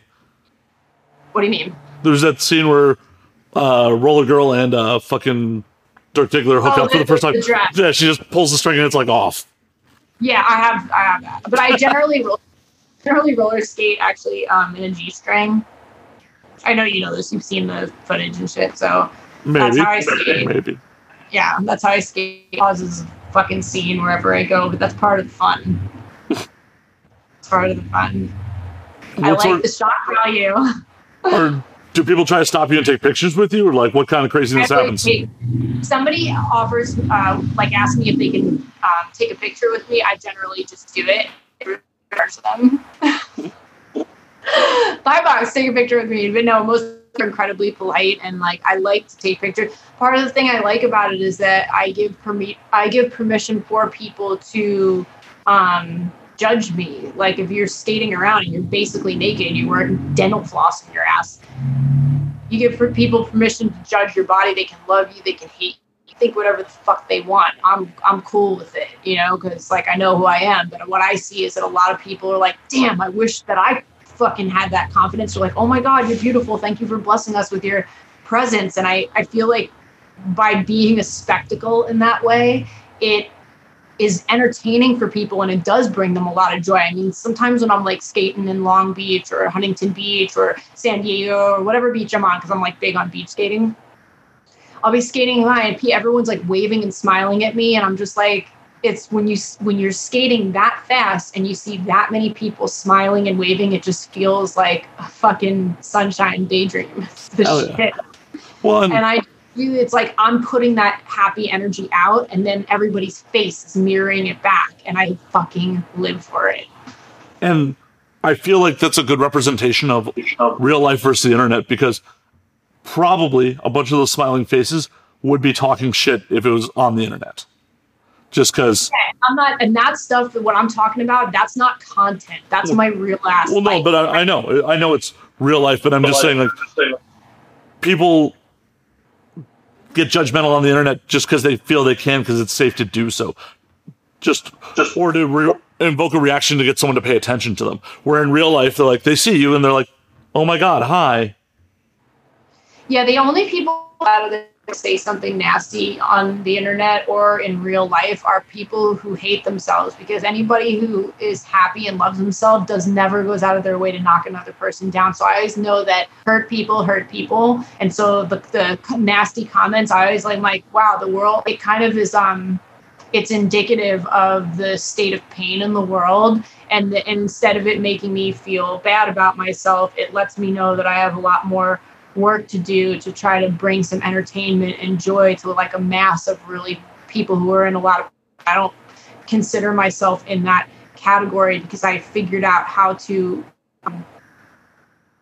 self-validate, how to find my self-worth from what I think instead of what's being, especially important, you know, like I was concerned when I first came in that I was going to have to get like bodily plastic surgery, like implants or like a BBL or something like that. And actually my agent told me, no, of course you don't need to do that.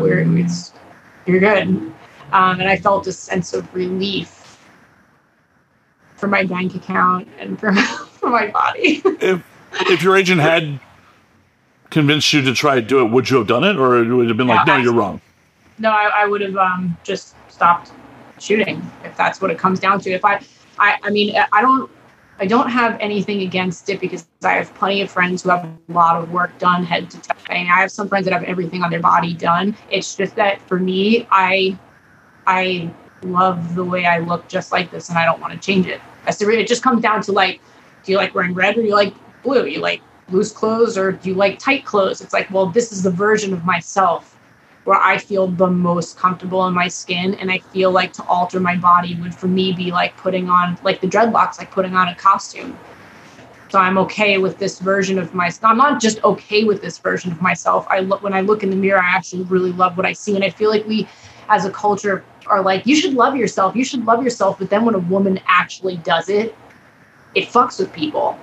So I'm actually doing it publicly. I'm like, here I am in my bikini with my fucking, you know, I have like my tits are just a handful and it's like, I don't have like big ass or anything. And I just have an athletic body because I work out all the time and I accept it and I put it on display for those who want to appreciate it or those who want to, judge it or talk shit about it. It's like, you just do whatever you got. I'm happy. Nobody can fuck it up. That's awesome. That's fucking awesome. And honestly, I feel like no woman should get plastic surgery unless they're doing it for themselves. I think some people don't know. Some people prefer that look, which is totally okay. So I have certain, like, I have a friend that looks like a Barbie doll, and like, I actually love that she allows herself to express herself in that way, right? That's what feels good to her. That's the version of her that she likes the most. More power to her. I have other friends who felt pressured into getting plastic surgery and hate their breast implants. That's not okay because those are the wrong reasons and they're not actually happy with it. So I feel like, you know, you really got to it's always back to the same shit. You got to know who the fuck you are. And then that will make your choices, you know, easier to palate afterwards. 100%. 100%. Like, I like fake tits.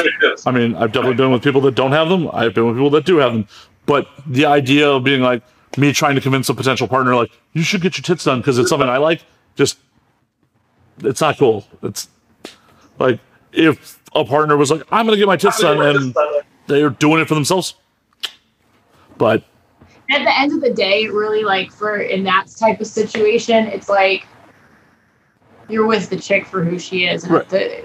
If she's got big tits or not, it doesn't really matter. I mean, I worked in strip clubs for 9 years. I'll tell you all day long that I had were really into fake tits being like, you are the best in here. Not because of my tits, but because I'm good at connecting. I'm good at connecting with people. And that's what those people want. So the breast size really becomes irrelevant to some extent at that point. Well, and definitely. I feel strip clubs, dudes are there to buy a fantasy. They're not just there to like see a naked girl. Right. This is part of the reason like strip clubs really have no appeal for me anymore. Because it's just like I don't knock anyone who goes. I still work in them occasionally. But I'm not interested in buying a fantasy anymore. The next time I dance, I would love for you to come watch me do my stage set just because I'm a phenomenal pole dancer. But other than that, you can be excused from the strip clubs. That's fine. I mean, and I'll still go if it's a social event or something like that. But Right. But in my 20s, early 20s, they're like, yeah, let's go to the fucking strip club. It'll be awesome. Like, but it was like Vegas clubs I was never into because it's like the girls there are generally just on a like, you want to dance, They're not. The majority of them are, because the clubs are so busy, are just trying to hustle, and that super wasn't appealing. Yeah, I don't know if I'll ever get it out of my system. I just love strip clubs. Some of them are boring. Like, I worked at 2 clubs in particular that were like literally polar opposites of each other.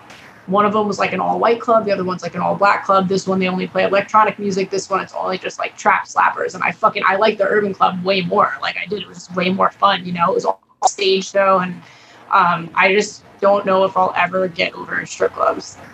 I love them. There's nothing wrong with that. I spent a number of years as a roadie for feature dancers.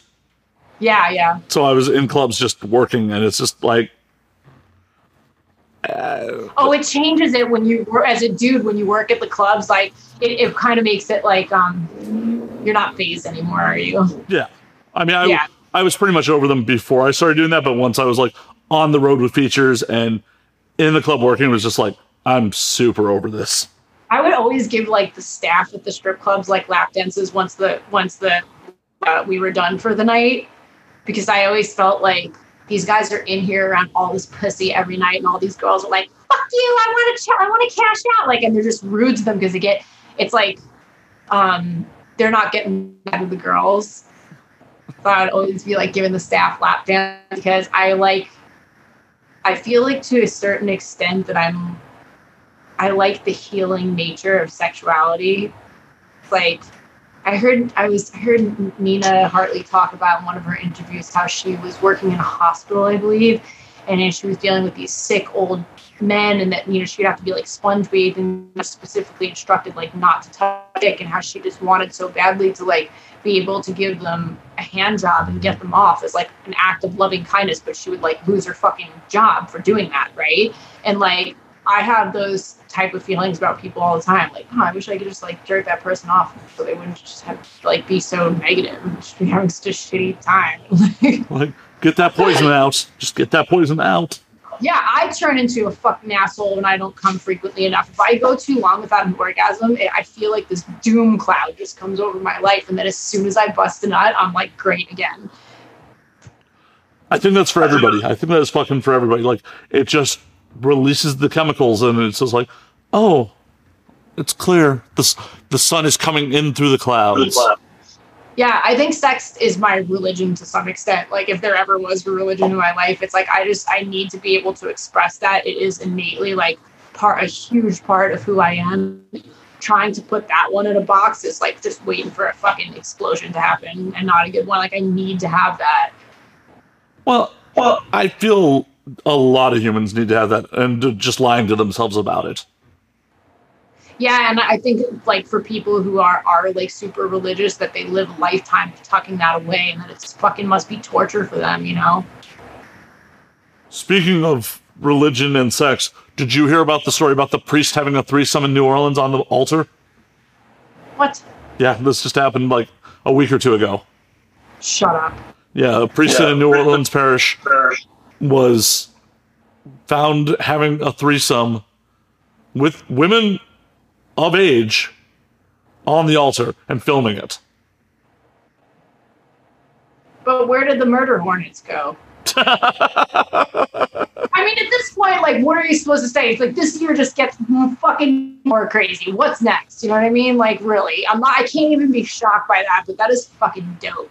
And I would like to recreate that. Well, but it just shows, like, there is no reason in this day and age that the clergy shouldn't be able to have consensual sex. Totally. I would be like, Father, are you ready for my holy sacrament? Father, I have a confession. You're sexy. Father, I have sinned. That's Father, so I want to see what's under them robes. Oh my God, that's rich. Probably, but that's really amazing. It's just, I mean, I have problems with organized religion. I do. Really? I would not expect that from you. Like, you're all about it. It's just one of those things where it had its place. It served its purpose. And I'm A-okay that it brings comfort to some people. But the shit needs to adapt. It's amazing. Stockholm syndrome usually does bring comfort to like people who are being like heavily coerced and controlled. But let's not even go into that because I like talking about how you want to talk about my asshole in her Gloria. Like, it's a way happier subject. Yes, your asshole is a much happier subject than repressed clergy members. I don't touch politics and religion on social media or in real life because I just I feel like I have to spend a lot of time cultivating my happiness, and so engaging in stuff that like fucks it up. Like I don't want to argue with people about anything, especially not over shit I don't have control over, like politics and religion. So I have stayed off those subjects for my entire life. Like I just don't on even my personal social media platforms. You will never find political posts. I just don't do it. I posted something on Twitter recently that was like, hey, newsflash, there is no left and right wing. There's only a top and a bottom. And we're on the bottom getting fucked. Don't matter. Non-consensually. We're non-consensually getting fucked on the bottom. Lube. Yeah, no lube. Like, it's not a nice thing. Not even spit. Not even spitting. Right in. I end up going on religion, and it happens, and I don't really want to argue with people. I just have my thought process on it. Same with politics. Like, I have thoughts on it. I generally don't get into lengthy debates because anyone who's really looking to have a lengthy debate in this day and age has their mind set. You're not going to be able to convince them. You're just wasting your energy. I'm looking for ways to connect with people first and foremost. And so these topics are not on my radar. And also, fun fact, I've never owned a television in my life and I don't watch TV. I only read books. I know, right? I'm so woke and I'm so cool. No, I fucking am. I don't want people to tell them I spend all my time spreading my legs and climbing up to the ceiling and flipping out my roller skates and like, all my time goes towards doing dope shit. And that's why the fuck I'm dope. So I don't watch TV and I don't know what's going on enough to even have an argument. And it's eliminated. Like people who are into politics, they want to argue all day long about this. And then at the end of the day, you look, okay, this year you spent this many minutes angry and arguing over some shit you have no control over. So I am spending all of my time trying to connect and do my pursuits and not tune into that shit. So I'm not even educated enough to argue with you. I don't even know. I don't know enough about it. Allowed to do that. I'm allowed to have that freedom. So people are like, well, if you don't have an opinion, you're part of the problem. I'm like, save it. Save it, bro. What was the last thing you read, though? I'm reading Sex with Dawn right now, like beginning stages of it. I like reading anything that's so I have like a lot of different hobbies and I like to read like kind of how to better whatever skill it is, but I also like reading about like the history of human sexuality and why are we attracted to what we're attracted to, like cultural influences over sexuality. I like reading some history stuff and I I'm very hungry for knowledge and I always have been. I've always been like a impeccable student when I was in school, so I retain the information that I read and that's what I like to do when I get free moments is to just kind of find any subject I'm interested in. I research it to the extreme. I just want to know. Hey, that's fucking awesome. Like, so many people run through life just like with a vague notion and then just stick to it and like don't know what the fuck they're talking about, but just say it confidently. They don't take the time to actually learn about what their interests are. They just kind of half-ass it. Maybe I don't know what I'm talking about. All I know is what I think I know. Isn't that everyone? I don't know. I think some people are really convinced that they fuck us up. But I'm just open to that, my opinions seem to change over the years, and so I'm at where I'm at now. Well, I think it's a sign of intelligence if, like, you know what you know, but if someone presents something that's compelling that, makes you do a 180, you're open to doing the 180. Like, I'm okay with I'm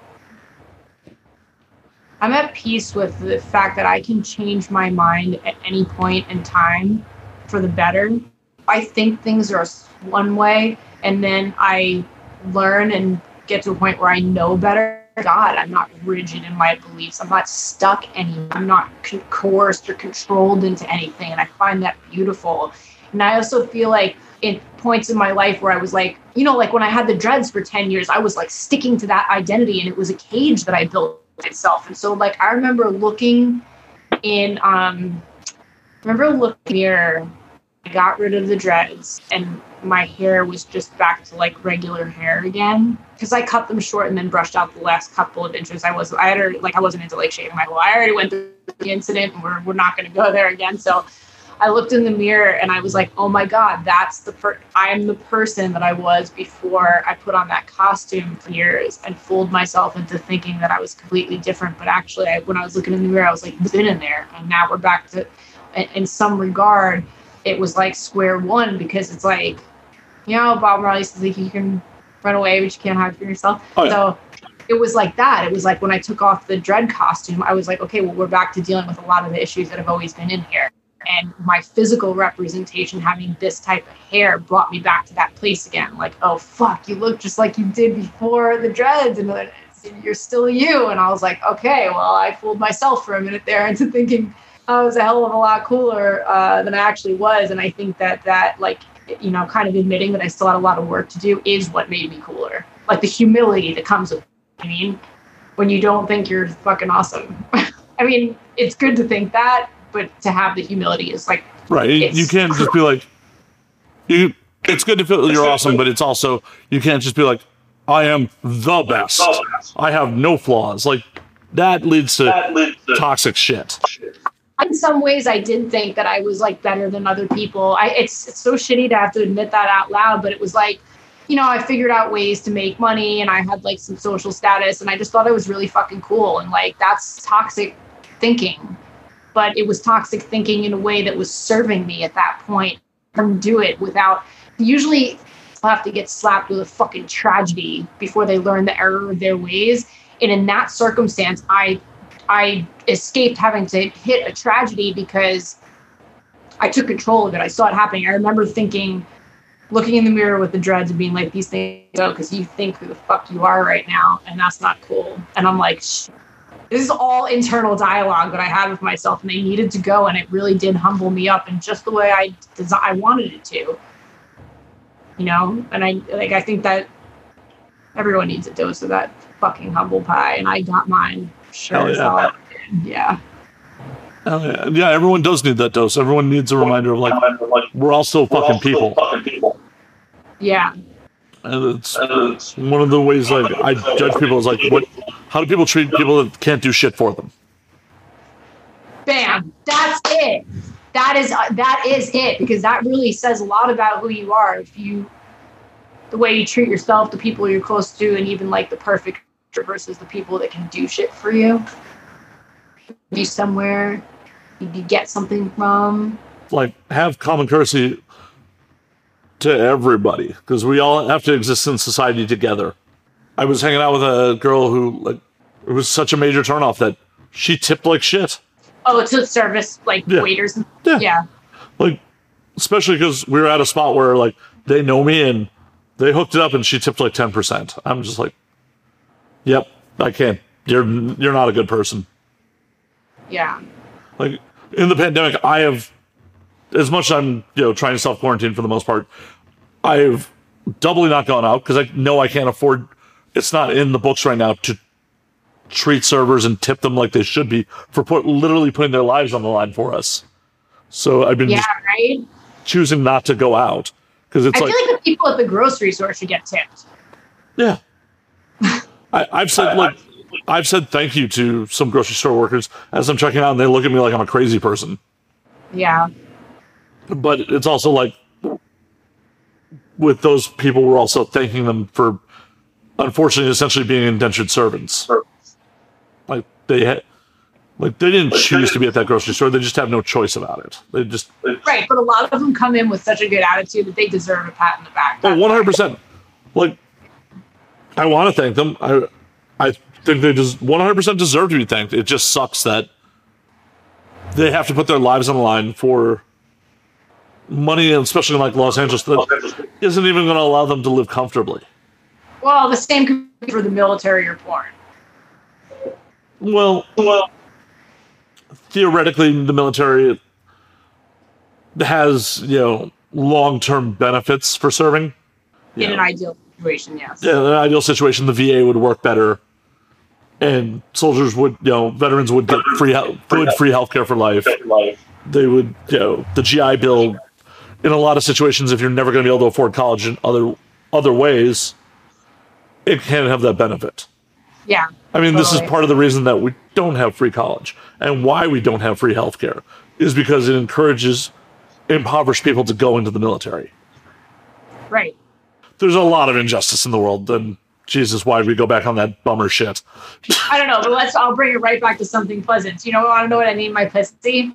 Because my asshole's name is Gloria. I held a poll on my Facebook account. What should we collectively name my pussy? And we came up with Julia Slobberts. Nice. Beautiful, right? So when your period, your genitals could be Gloria Allred. No, I actually had a procedure done a couple of months ago to where I don't get periods early anymore. It's called an ablation. They remove your endometrium, so I'm like I'm closer to like a robot now. It's great. Oh, Crystal Taylor's sex robot. Yeah, I love that. Fuck toy sex robot.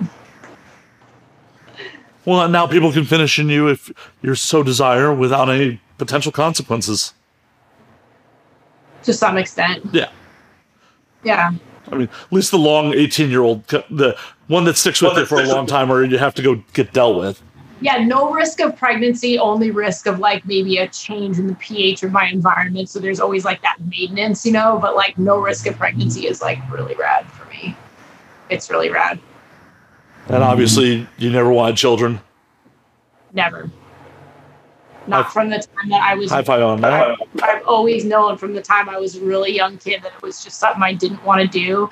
And I've had everyone's fucking ridiculous speeches over the years, like, don't change your mind one day. Like, fuck, I will. No, I will not change my mind. I've known just to the core of my being that's not my path.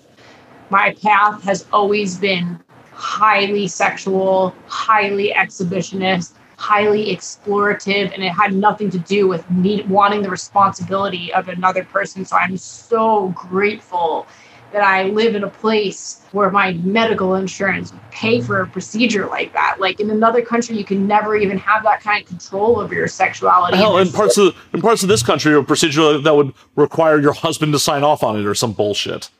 I think that is part of the thing, but I think if I was in my 20s, I wouldn't have done it, but because I'm in my late 30s, that they were willing to allow me that type of control over my body. And it, in certain ways, like there's consequences sex for women and not so much for men.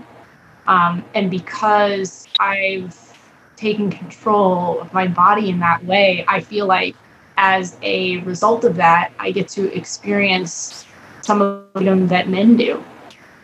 Hell yeah. And it's really awesome. It's really awesome. But I wouldn't tell any woman to just go and do that. You really got to know that that's right. And heaven forbid you do change your mind down the road, you can always adopt. There's so many kids that like need good homes. I'm not saying you ever would.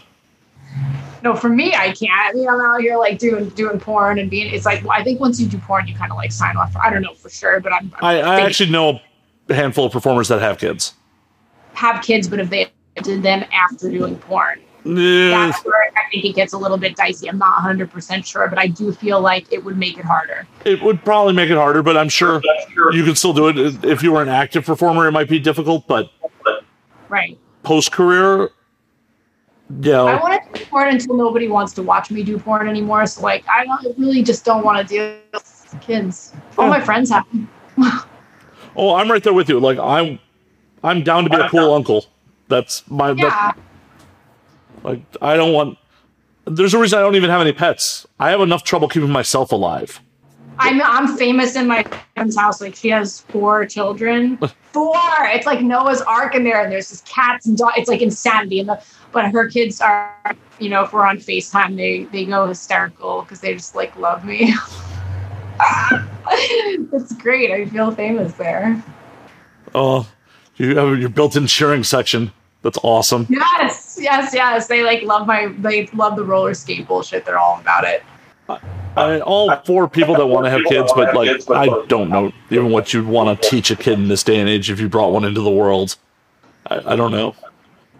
And thankfully, I'm not going to think about it because I'm not doing it. We don't have to. Nope. Ray. Nope. I keep kicking around getting a vasectomy at some point. I just have that like I know they're pretty routine, and the majority of the time goes nothing wrong. But there's always that horror story of something going wrong and like losing sensitivity or something happening. It's like, no. That's not gonna happen. It's not gonna happen. Do more research. You're fine. Well, I know it anecdotally happened to my roommate's brother. I had like complications. I know it's anecdotal. It's still like, it's not a rational fear. Right. But it's still a fear. Right. Because, boy, that would suck. Yeah, I mean, when tube side you take or removed or whatever, you take a risk there too, but I was willing to take that risk. That's how serious I was. Hey, more power to you on that. Like, get to go out and like not worry about getting pregnant, not have to deal with fucking having a period, which nobody enjoys. Yeah, my body doesn't tolerate birth control, and that's a huge part of the driving force. Like, a lot of performers can't get on birth control, but birth control, my body reacts very poorly every time. Within 24 hours of taking any type of birth control, I start having really almost debilitating symptoms. It's just I think I want to say I'm like I'm fucking allergic to it. It's terrible. So that just wasn't on the table either. So for me, IUDs are also not on the table. So it just, you have to exhaust all other options before you do some shit like that. And for men, it's like, well, there is no birth control pill. Yeah, like at that point, it's like condoms, which we all know are not the most fun in the world. They're necessary at times, but not the most fun in the world. So I think you made the right choice. It's okay to admit if you had a lot of unprotected sex. It's fine. There's nothing wrong. Yeah, I'm just a huge slut. Hey, there's nothing wrong with it. As long as everyone is consenting, who cares? Correct. That's all that fucking matters. Like, as long as, both parties know the risks involved and are down for it, fuck yeah. I mean, hell, the only reason I bought condoms in recent memory is because my most recent partner's like, I think we should start using condoms. Like, okay. Sad face, but bought condoms. It just is what it is, Can I use the bathroom? Yeah, go. Okay, be right back. All right. Sorry, I tried so hard. It was like we were going for 2 hours, and I was just like, finally, I was like, I have to pee so bad. And the worst part was, like, we're a few minutes from wrap, but I totally go pee. Like, it. Oh, so while we were on break. Oh my, awesome. Yeah. Goddamn awesome. Yeah. I started trying to grow it out again last year, and I was like, nope, this is just not coming out the same. No, I like the shaved head look. You're good. Well, thank you. Thank you. Yeah. Aw. She thinks I'm cute. Maybe she's just saying that on camera. No, I don't have I used to think I had a type. My type is kindness now. That's what kindness and intelligence is like what turns me on. I prefer big dicks, but they don't have to be huge. I've had lovers with just normal boyfriend sized dick that were able to perform like really incredible because there's all these other aspects of sex besides penetration. Oh, 100%. Yeah, so I fuck fat guys and skinny guys and black guys and white guys and short guys and blah. I'm glad that I broke free of thinking that I even had a type. It's awesome. It allows me to experience it, and it's so much more like full color, high def sexuality. That's fucking amazing. Yeah, women definitely need to not be ashamed to say what they want. And men. Oh yeah. Yeah. 100. Men have just as many feelings as women do. I think that culturally we are kind of in that toxic masculinity that teaches men to just be stoic and not talk a lot. 100%. It is definitely a problem where we're seen as weak. And unfortunately, sometimes toxic masculinity is also reinforced by women in our lives. Where I've definitely been involved with women who were just like, I thought it was kind of gross where he started asking for consent to do these things that I was obviously into. Like, it just made me respect him less. It's just like, well, how are we going to move forward with having healthy consent conversations if you're going to shame me for trying to have one? You're like, okay, bitch, we're right in the middle of Me Too. What the fuck are you talking about? Like, yeah, no sane guys taking chances now. Yeah. 100%. But it's still, there's still women that, and it's anecdotal, but women who give us shit for, not being able to just read the room. We as human society just have to keep moving forward. We have to knock down these barriers and shit. Be like, no, I would like to, what are you into? What am I into? Just needs to be more communication for everybody. Yeah, agreed. Crystal, it's about that time. I know you need to get hit in the road and shit. It's been a pleasure. I really appreciate you. Oh, I appreciate you too. And tolerating like the places that I'll even take these conversations to. Oh, this show goes tangent all the time.